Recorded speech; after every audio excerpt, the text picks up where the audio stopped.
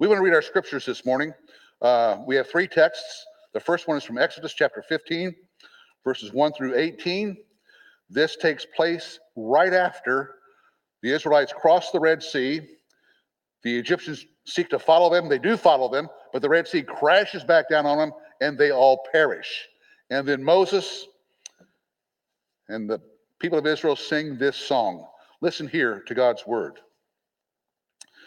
Then Moses and the sons of Israel sang this song to the Lord and said, I will sing to the Lord, for he is highly exalted.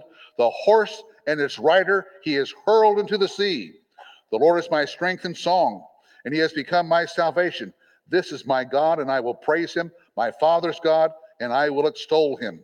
The Lord is a warrior. The Lord is his name. Pharaoh's chariots and his army he has cast into the sea, and the choicest of his officers are drowned in the Red Sea. The deep covered them. They went down into the depths like a stone. Your right hand, O Lord, is majestic in power.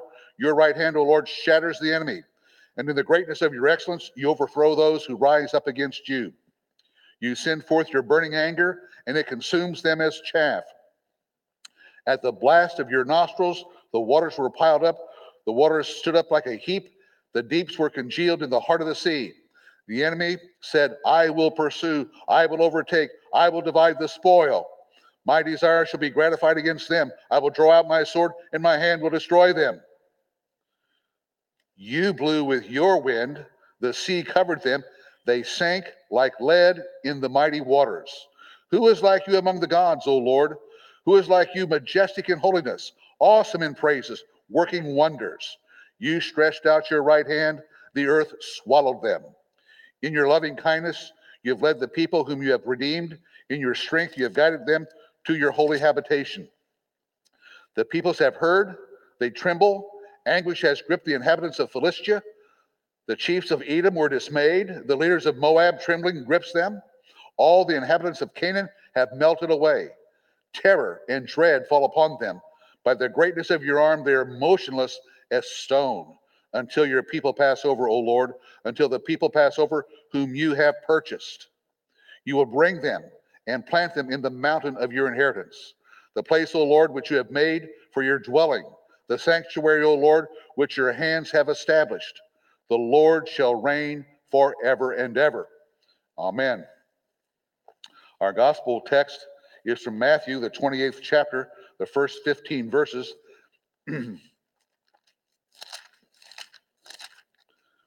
We're familiar with this. If you were here on Good Friday, or if you were at home and watched, I should say, or did something else, you know that on Good Friday, Jesus' body was buried. There were women watching, making sure where he was, and they were waiting till after the Sabbath had passed by, and then they're going to come early on the first day of the week, the first day of the new week, and prepare his body for the way it should be done. And here's where we pick up. So listen here to God's word. Now, after the Sabbath, as it began to dawn toward the first day of the week, Mary Magdalene and the other Mary came to look at the grave. And behold, a severe earthquake had occurred. For an angel of the Lord descended from heaven and came and rolled away the stone and sat upon it. And his appearance was like lightning, and his clothing as white as snow. The guards shook for fear of him and became like dead men. The angel said to the women, do not be afraid, for I know that you are looking for Jesus who has been crucified. He is not here, for he has risen, just as he said. Come and see the place where he was lying. Go quickly and tell his disciples that he is risen from the dead, and behold, he is going ahead of you into Galilee. There you will see him. Behold, I have told you. And they left the tomb quickly with fear and great joy and ran to report it to his disciples. And behold, Jesus met them and greeted them. And they came up and took hold of his feet and worshiped him. Then Jesus said to them, do not be afraid. Go and take word to my brethren to leave for Galilee, and there they will see me. Now, while they were on their way, some of the guard came into the city and reported to the chief priests all that had happened. And when they had assembled with the elders and consulted together, they gave a large sum of money to the soldiers and said, "You are to say his disciples came by night and stole him away while we were asleep. And if this should come to the governor's ears, we will win him over and keep you out of trouble." And they, the soldiers, took the money and did as they had been instructed. And this story was widely spread among the Jews and is to this day. Amen. Then our primary text today is Revelation, the 15th chapter. It has 8 verses. We'll read all 8 verses. Again, listen here to God's word. Then I saw another sign in heaven, great and marvelous, 7 angels who had 7 plagues, which are the last, because in them the wrath of God is finished. And I saw something like a sea of glass mixed with fire, and those who had been victorious over the beast and his image and the number of his name, standing on the sea of glass, holding harps of God. And they sang the song of Moses, the bondservant of God, and the song of the Lamb, saying, "Great and marvelous are your works, O Lord God the Almighty. Righteous and true are your ways, King of the nations. Who will not fear, O Lord, and glorify your name? For you alone are holy. For all the nations will come and worship before you, for your righteous acts have been revealed." After these things I looked, and the temple of the tabernacle of testimony in heaven was opened. And the 7 angels who had the 7 plagues came out of the temple, clothed in linen, clean and bright, and girded around their chests with golden sashes. Then one of the 4 living creatures gave to the 7 angels 7 golden bowls full of the wrath of God, who lives forever and ever. And the temple was filled with smoke from the glory of God and from his power, and no one was able to enter the temple until the 7 plagues of the 7 angels were finished. Amen. Caitlin Vanderbeek and her father, John Rittenhouse, are going to come back and sing The Holy City.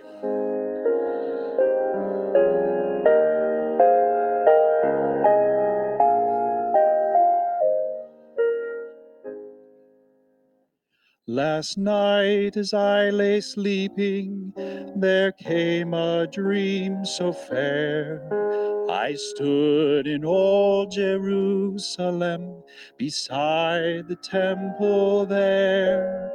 I heard the children singing, and ever as they sang, I thought the voice of angels from heaven in answer rang.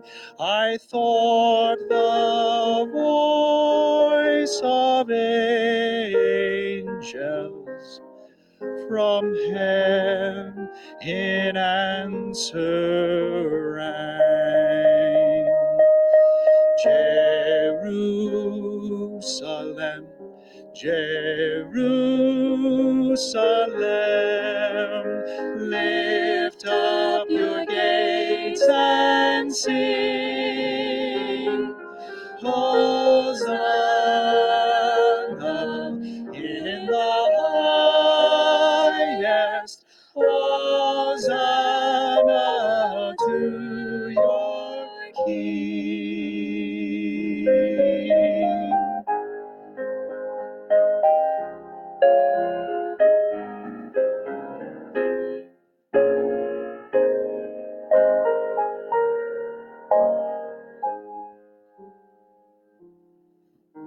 And then I thought my dream was changed, the streets no longer rang. Hushed were the glad hosannas, the little children sang.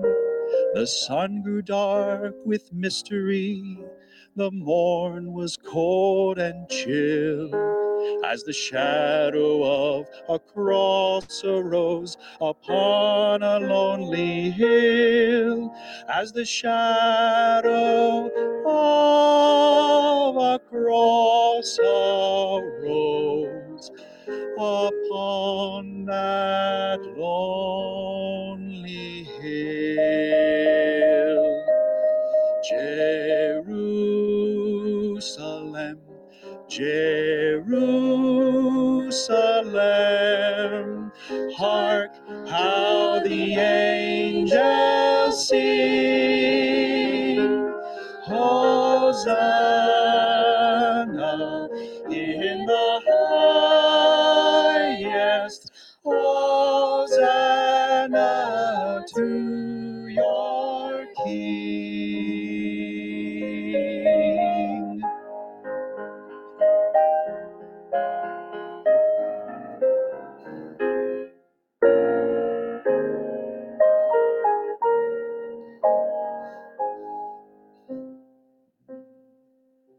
And once again the scene was changed, new earth there seemed to be. I saw the holy city beside the tideless sea. The light of God was on its streets, the gates were open wide, and all who would might enter, and no one was denied. No need of moon or stars by night, or sun to shine by day. It was the new Jerusalem that would not pass away. It was the new Jerusalem that would not pass away.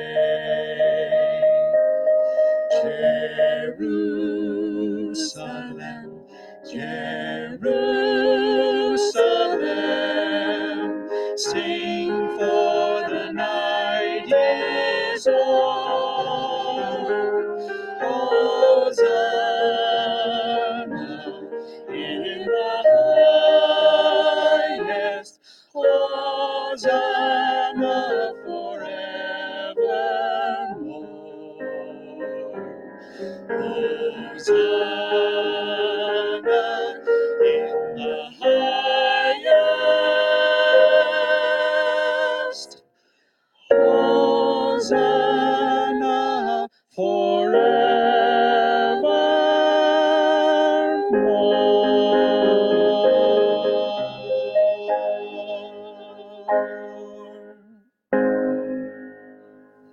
Lord God, we are overwhelmed with your goodness, with your power, with your might. Thank you, Lord, for setting seasons aside like this to reflect and remember what you've done. Oh, Lord, we give thanks and praise to you. We ask you now to continue that regular, ongoing feeding of us by your word, by your spirit that we need. Sometimes they're great feasts. Sometimes they're a little bit meager. Sometimes they're just plain old food that we need. So, Lord, we pray that you would minister to us, give us food for our souls, build us up this day in the preaching of your word. We ask this in the name of the Lord Jesus Christ, our Savior, and the Lord of all. Amen. I've been rebuked. Yeah, I have. I was rebuked for using words that you don't know about, words that you don't know what they mean. Last week, I was rebuked for using hermeneutic. How many people here know what hermeneutic is? None of the people here know that. None of them are raising their hand. They are. Some of them are. Anyway, it's a 4-syllable tongue twister, hermeneutic. You want a 5-syllable tongue twister? Delicatessen. There. Is that common enough for you? Let me tell you what hermeneutic means in case you don't know. It's going to be right up here on the screen. Hermeneutic is the rules for interpreting a text, and in our case, biblical texts. Now, Hermeneutics 101 tells us that we need to pay attention to the type of text we find, what kind of text we're reading. So for instance, today we read Matthew 28, 1 through 15. Now verse 6, the whole thing is this, but we'll use verse 6 as an example. The angel is speaking, and he says, he, the Lord Jesus, his body is not here, for he is risen, just as he said. Come and see the place where he lay, where he was lying. That's a straightforward text on two levels. On the one hand, there really was an angel speaking that to the people, to the women who were there. And on the second level, what the angel said really was true as well, on just a plain old historical fact basis. So on two levels, it's just a straightforward text. It's what reporting should be, right? Reporting ought to be this, just the facts. And that's what that is. Now, there are other kind of texts that are figurative. They use figurative language to convey truth. A lot of what we read in Exodus 15 contained figurative language. For instance, it says, you blew with your wind, the sea covered them, they sank like lead in the mighty waters. Now you understand that's figurative language. It says they like lead, it's a simile there. You blew with your wind. Well, did God blow? Well, the wind came, but you have a picture in your mind of God blowing. Well, that's figurative language to say that God did all this. And it says, they sank like lead in the mighty waters. 2 verses later, look what it says. You stretched out your right hand, the earth swallowed them. Well, which was it? Did he blow with his mouth, or did he stretch out his hand? It's both of them, right? Because it's a figure that's meant to tell us that God did this, and as a consequence, whether you say they went into the sea or they went into the land, into the earth, it meant that the Egyptians were destroyed, right? You understand that? So you have text like that, figurative language used to convey truth. Now, we have other types of language. We have Revelation 15:2 that we read today. This is prophetic, apocalyptic language. I saw something like a sea of glass mixed with fire, and those who had been victorious over the beast and his image and the number of his name, standing on the sea of glass, holding harps of God. Man, this thing has everything. You know, it has all kinds of stuff in it. And but here's the point. It's meant to convey truth prophetically, to be finalized in due time. Maybe due times. We'll see about that just a little bit. But it's in apocalyptic language, which is figurative, but a specific type of figurative language, and it's prophetic. It's saying, this is what's going to happen. Okay?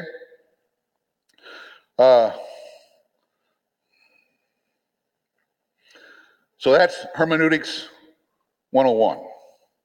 Helps us with our text. Last week, I told us that I gave you a lesson, Hermeneutics 201. Remember that? Hermeneutics 201. And the first thing about Hermeneutics 201 is that every text we read always has a then and there application, written to real people at a real point in time. So, for instance, the book of Revelation, we read this. Write in the book what you see and send it to the 7 churches. The Apostle John received the orders from the Lord Jesus Christ to write down these things he saw. Don't make them up, John. It's not you. You write down what you see and then send it to the 7 churches. And then the Lord Jesus lists the 7 churches. So at a particular point in time to those particular churches, he wanted this to go, right? So that's the then and there. If we leave out the then and there and say we don't care about that, you'll misunderstand the text. You can't hear it accurately. But we also said in Hermeneutics 201, every text has a then and there. We must pay attention to that, but it also has a here and now. So for instance, Revelation 1:3 says this, blessed is he who reads and those who hear the words of the prophecy and heed the things which are written in it. That means right where you are, here and now. Because the way the book ends, Revelation 22:18 says this, I testify to everyone who hears the words of the prophecy of this book. Everyone, in other words. No matter what time you live in historically, no matter where you live geographically, these things that have been written in this book have an application to you. So we said you have to understand that, Hermeneutics 201, to know that there's a then and there. You have to be grounded in that, but it'll also always have a here and now. Now, here's the finale. I get excited thinking about it. Here is the basic interpretive rule for all the Bible. Here, no matter what the interpretation is, here's what it says. Boom, put it up there. What's it say? Victory in Jesus. Hallelujah. Right? That's the title of the sermon today. Victory in Jesus. Well, you take that down. Let's see how that works out in today's texts. We're going to get done way early. That'd be good for a change, huh? Our main text is Revelation 15, all of it, verses 1 through 8. And this text is a sandwich. What do you mean it's a sandwich, John? What I mean is this. It starts with plagues and the wrath of God, the full and final wrath of God, in verse 1. There it is. Then verses 2 through 4, you have a victory celebration, right? You can see that. That's there.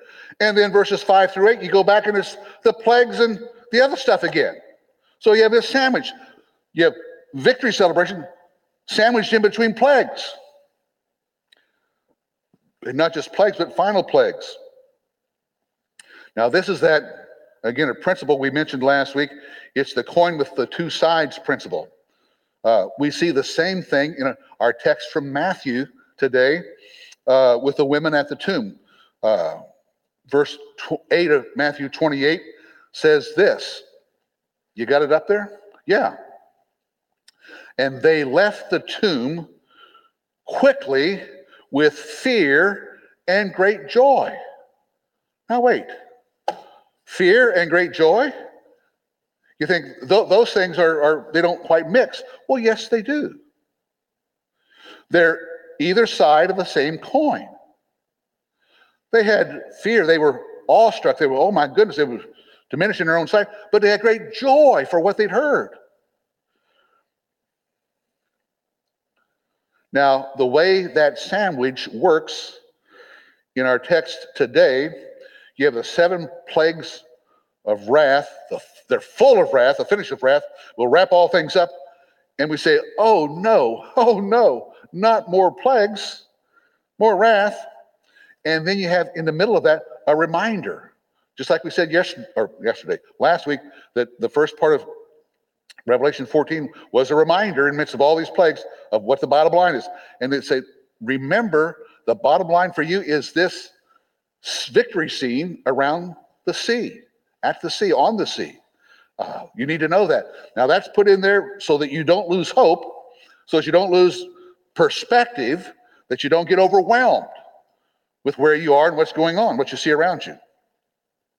Now, our text says, verse 1, with these plagues, the wrath of God is finished. It's going to be done. It's going to be over. Well, what is the then and there application of that text? It's for the rebellious folk who are now have been pushed all the way back and are in Jerusalem. We've talked about this before in previous chapters, all the way through. It's talking about the people who are gathered there. They've been there for a while, and they've had warning after warning after warning. Jesus, throughout his ministry, warned, look out, don't reject, don't turn back, don't turn aside, don't do this. He told all kind of parables about this. Don't reject the cornerstone, lest it fall on you. You should fall on it instead. Big difference. Jesus taught all this throughout his ministry. And last Sunday, we saw that even with his triumphal entry and all the stuff that's going on around him with acclamation, Jesus wept. One of only 2 places in the Bible, in the Gospels, I should say, where we see and hear of Jesus weeping. The other is at Lazarus' tomb. Jesus wept because he could see, he says, this not one stone is going to be left upon another. He foresaw the destruction of Jerusalem. That actually happened then and there. He was trying to tell the people then and there, this is going to happen. And it did in their generation 40 years later in AD 70. Despite all the warnings for years and years, now, and there was wrath, or when I say warnings, not just verbal warnings, there were things in time that happened to them, things that occurred to them. Despite all these warnings, now, what this text tells us is the final full wrath of God is going to fall on them. Think of Exodus 15 that we read. God, over people sometimes debate how long it was, but God kept warning and warning and warning Pharaoh. Let my people go. Let my people go. And brought plague after plague after plague. Could have been as long as 3 years, could have been as long as a year and a half, somewhere in through there is where how long it was. And finally, it was a final plague. The wrath of God was filled up. And we read about it at the Red Sea, where God blew the wind and it caused the waves to crash over them, and they sank like lead in the waters. Or he reached out his powerful right hand and the earth swallowed them up. It was final. Pharaoh had no more opportunities, period. You know, that's a pattern that we find throughout history. I was talking to someone this week. It may have been Justin Cole. It may have been someone else. I forget who it was. They're reading through the book of Judges. They're saying, oh my goodness, it's amazing. The people of Israel get all in distress and they'll cry out to God and God will raise them to deliver for them. He'll deliver them. And then they'll go back and do the same thing. Warning, warning, warning. Whoop, boom, judgment again. And Judges is just filled. In fact, the whole Old Testament is full of that. If you read just the historical narrative of all the dealings of God with Israel, you think, why don't these people learn? Right? If you've not thought that when you've read through there, then you've not been reading with comprehension anyway. You know, why don't they learn? So this brings up a question. Well, I left my water down there. I'll survive. I'll survive. I'll survive. I got a lozenge here if I need to. Is history cyclical? Does it go round and round? Does it repeat itself? Or is history linear? Is it marching toward a goal? Is it making progress? People always ask that question. It's a big philosophical question. Today you're going to get the answer. Hallelujah. Isn't that good to know? Here it is. History is cyclical on a linear progressive mode. How's that? Yes, indeed. The same things happen again and again and again. You know, we had some of our kids who went down to the teen mission, and they had it when they did bad stuff. They had to take another lap round Mount Sinai, right? You didn't learn yet? Vroom, around Mount Sinai. Let's do it again, round Mount Sinai. And then finally they learn and poop off they go. Or not, as the case may be. History, God's working in history, is always cyclical. That is, there's a pattern to it. You can observe that. But it's always moving toward his goal. He's moving history forward to his goal, to what he has in mind. So we need to know that. So that's the then and there. Now, the here and now, for folk in any historical age, any geographic setting, is where are we in this cycle of warning, warning, warning, boom, judgment. I would suggest if we're alive today and you're in the Western civilization, if you're in the United States, you'd say, man, here's another big warning we're going through right now. Warning, warning, warning, warning, warning. Is this the final warning? And God doesn't mean just to scare us. He certainly means to do that, but it means to work into us repentance so we can turn back to him, change our ways, change how we think, change the basis of our lives. That's what the warnings are for, to do that, to bring that about. So no matter what period of time you're in, no matter what culture you're in, where are we in this cycle that God does with nations? Warn, boom, judgment.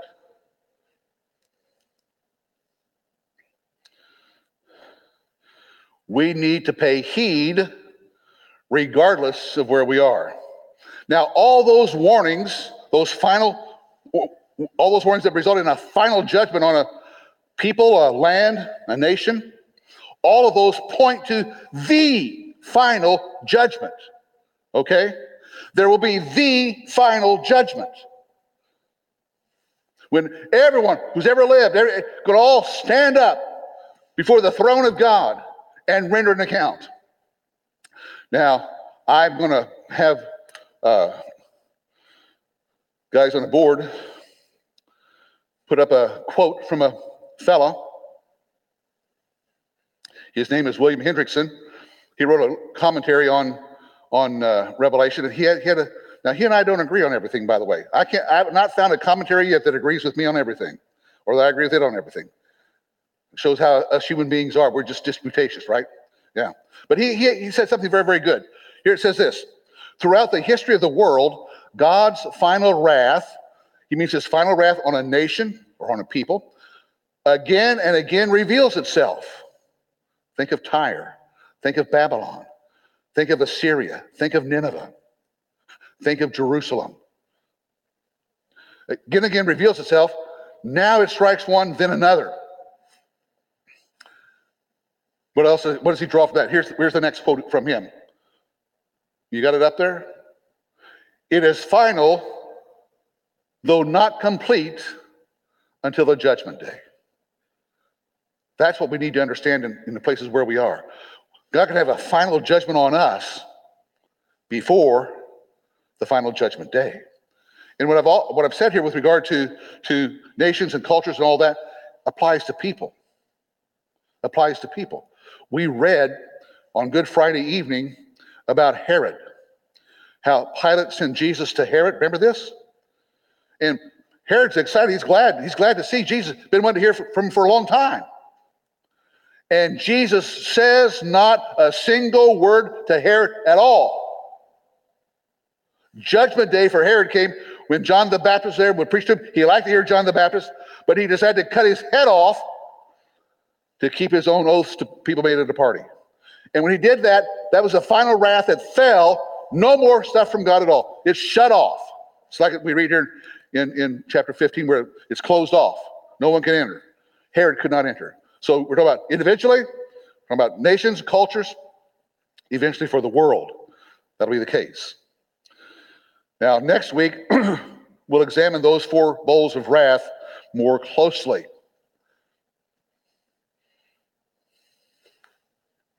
We're still on time. Today, our focus, finally, is on the victory celebration. Verses 2 through 4. Hallelujah. Remember our hermeneutical rule about reading Revelation? Rule number 1.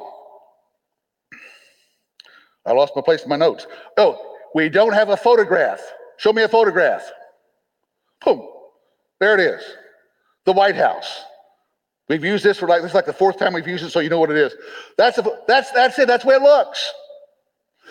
Revelation is not a photograph. Rather, it is a representation like this. There, look at that. Now, those of you who are new here, that's a representation of the spirit of the Confederacy. That's the Louisiana Monument on the field of Gettysburg. And you can't tell for sure, if you're real close, if it's a male or female. It turns out it's a male. But you can't tell when you're real close here. And it has all these things going on. That's a representation. And that's the way the book of Revelation is for us as well. Okay, you take that down. People are tired of seeing that. It's like the 4th time we've shown that.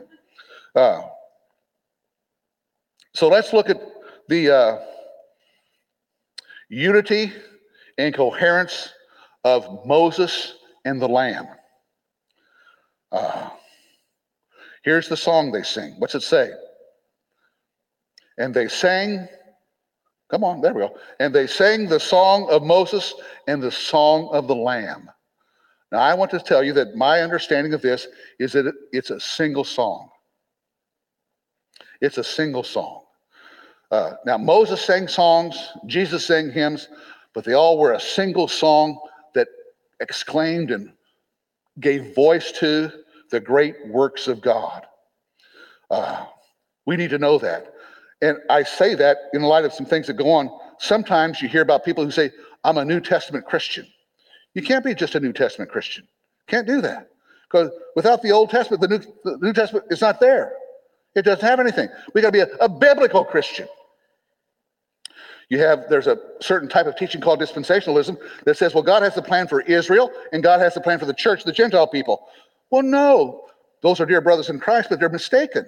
God has plan A from the very beginning. We did this like 4 or 5 weeks ago. From the very beginning, his vision is global, the nations, right? That's what he wants to do. And he works it out as he will. Or you take people who give a bad name to replacement theology. Well, those are dear brothers too, but they're mistaken. Replacement theology is not trying to replace, despite what they say, trying to replace Israel with the church. It's about grafting in. So all of the Old Testament is still there, and the Gentile church has been grafted onto that, and is the right and good continuation of that.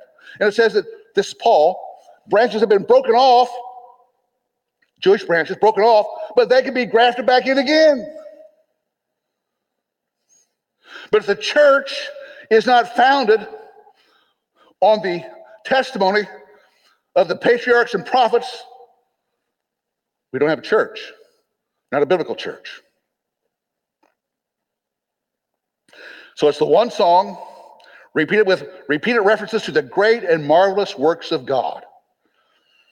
King of the nations, from the outset. The Bible is one whole.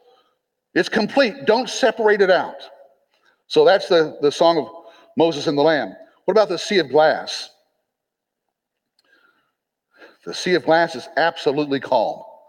Now, you know, I've told you, I was in the Navy, went on board ship, and sailed for a year and a half, and the sea is always restless. I can remember we were sailing from Vietnam down to Singapore, and it was calm. We were up on the signal deck, the highest point you can be on the ship, and the moon was shining, and the sea was perfectly flat like a lake, and still we were going up and down. No waves, but it's just that up and down. If you're trying to go up and down a ladder, the steps, you experience that. Not rush, but it still was always that. The sea is always restless. That's why the sea represents humanity in the Bible. Always restless, and oftentimes churned into wild, riotous, crashing waves. But here, in the victory song, it's a sea of glass. And there's none of this up and down either. It's a sea of glass. They're standing on it. It's perfectly calm. All things are resolved. All things are taken care of. It's mixed with fire, though. You know, Matthew 28 and the victory of Jesus in the empty tomb comes after Matthew 27, right? Matthew 27 was great heartache, great disappointment, great suffering on the part of the Lord Jesus. He died. All their hopes were crushed. That's, red stuff. That's stuff. It's mixed with that. Exodus 15 comes after Exodus 14. When I preached through Exodus, we said, I think the title of the sermon was Between the Devil and the Deep Blue Sea. Now, the devil was Pharaoh. He was charging down, going to capture those Israelites who were escaping. And on the other, they were in a little canyon place where they couldn't go any place else. And on one side was Pharaoh coming. On the other side was the Red Sea. Help! They were worried. And God brought them out. That's what we read about here. So Psalm 93 is always true. Listen to what Psalm 93 says. The floods have lifted up their pounding waves, but more than the sounds of many waters, than the mighty breakers of the sea. The Lord on high is mighty. Your testimonies are fully confirmed. Isn't that great? Hallelujah. Now, no one on this earth in this temporal time has reached the glassy sea. We're not there yet. We're still in Matthew 27 to some degree. We're in 28 too, but I mean we're not in the final part there. So we'll always have this stuff going on. Our lives are always got a little bit upheaval in them, always a little bit of stuff going on, just the way it is. If you're looking for perfect peace, you only find it in the presence of the Lord, and we don't stay there, if you would. Right? He has stuff for us to do. We have to go out and we experience things. I got to hurry. Getting late. Now, this unity of trial and triumph, which is what the glassy sea represents, trials for those who are the faithful of God, those who are led by him, those always lead to the triumph. A good passage of scripture that shows this most clearly is in 1 Corinthians chapter 10. Now, what it says is this, and it's talking about the children of Israel as they come out of Egypt, cross the Red Sea, and go toward the promised land. It says, and all were baptized into Moses in the cloud and in the sea, and all ate the same spiritual food, and all drank the same spiritual drink, for they were drinking from a spiritual rock which followed them, and the rock was Christ. I didn't make that up. It's in 1 Corinthians 10. The rock was Christ.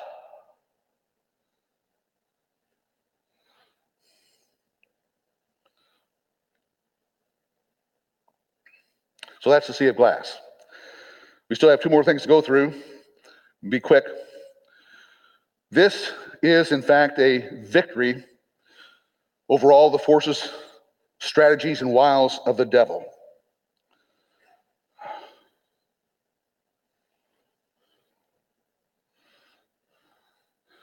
I think I say in the sermon blurb somewhere, but if there's a victory, there has to be a defeat. Who's the victor? Who's the defeated? Well, Revelation 15:2 shows us exactly that. These were those who had been victorious. Hallelujah. Here, those who were victorious over the beast and his image and the number of his name. Now, all those things represent everything in the devil's arsenal, as it were. And over all those things, these folk were victorious. We don't have time to go into an example of each of those, but trust me, that's the case. We do have a good example, though, of how that's the case. The last part of Matthew 15 or Matthew 28 that we read, verses 11 through 15. In there it says this, that these chief priests, the authorities, the Jewish authorities, and the soldiers who had been there, says they gave a large sum of money to the soldiers and told them, you are to say, make up a lie. And so the soldiers took the money and did as they had been instructed. There you have all the strategies of the devil. He killed the Lord Jesus, he thought, had him put to death. Peter will talk about this on the day of Pentecost. By the hands of godless men, did this. They resorted to subterfuge and lies, and they told an untruth. Made people tell untruths, that they bribed them. They weren't honest. Say, tell this. And so the soldiers told the story that the disciples came at night, knocked them out or whatever, and stole them away. Stole the body of Jesus away. Not true. Some may believe that, but that's a lie. The truth is what's told in the first 8 verses. God came, shook the earth, burst the tomb open. The angel came and the Lord Jesus arose and went out. Alive, risen, never to die again. No matter what lies the devil may put. So victory always means defeat for one other side. The last thing I'd like to point to here is what we find here is music and singing. Music, singing is meant to give expression, to give voice to what God has done. Sometimes just speaking it out is not clear enough. You need to give some expression of it that's an expression of your soul, of your heart in some way. And singing and music have always been God's preferred means for human beings to give that praise to him. That's why we were so fulfilled, is a good word, excited to sing, Christ the Lord is risen today. Alle, alle, alleluia. We were glad. Did you feel that welling up from your soul? Saying, yes, it's true. You do. I know. I see expressions on people's faces here. You do too. You give expression to what God has done in history, not make-believe stories. In history, what he's done in our souls, done in their souls, for us too. Music. If you don't like to sing, get converted. How's that? Boy, that's a pretty condemning statement, isn't it? Well, get converted on how you think about singing. How's that? Does that make you feel better?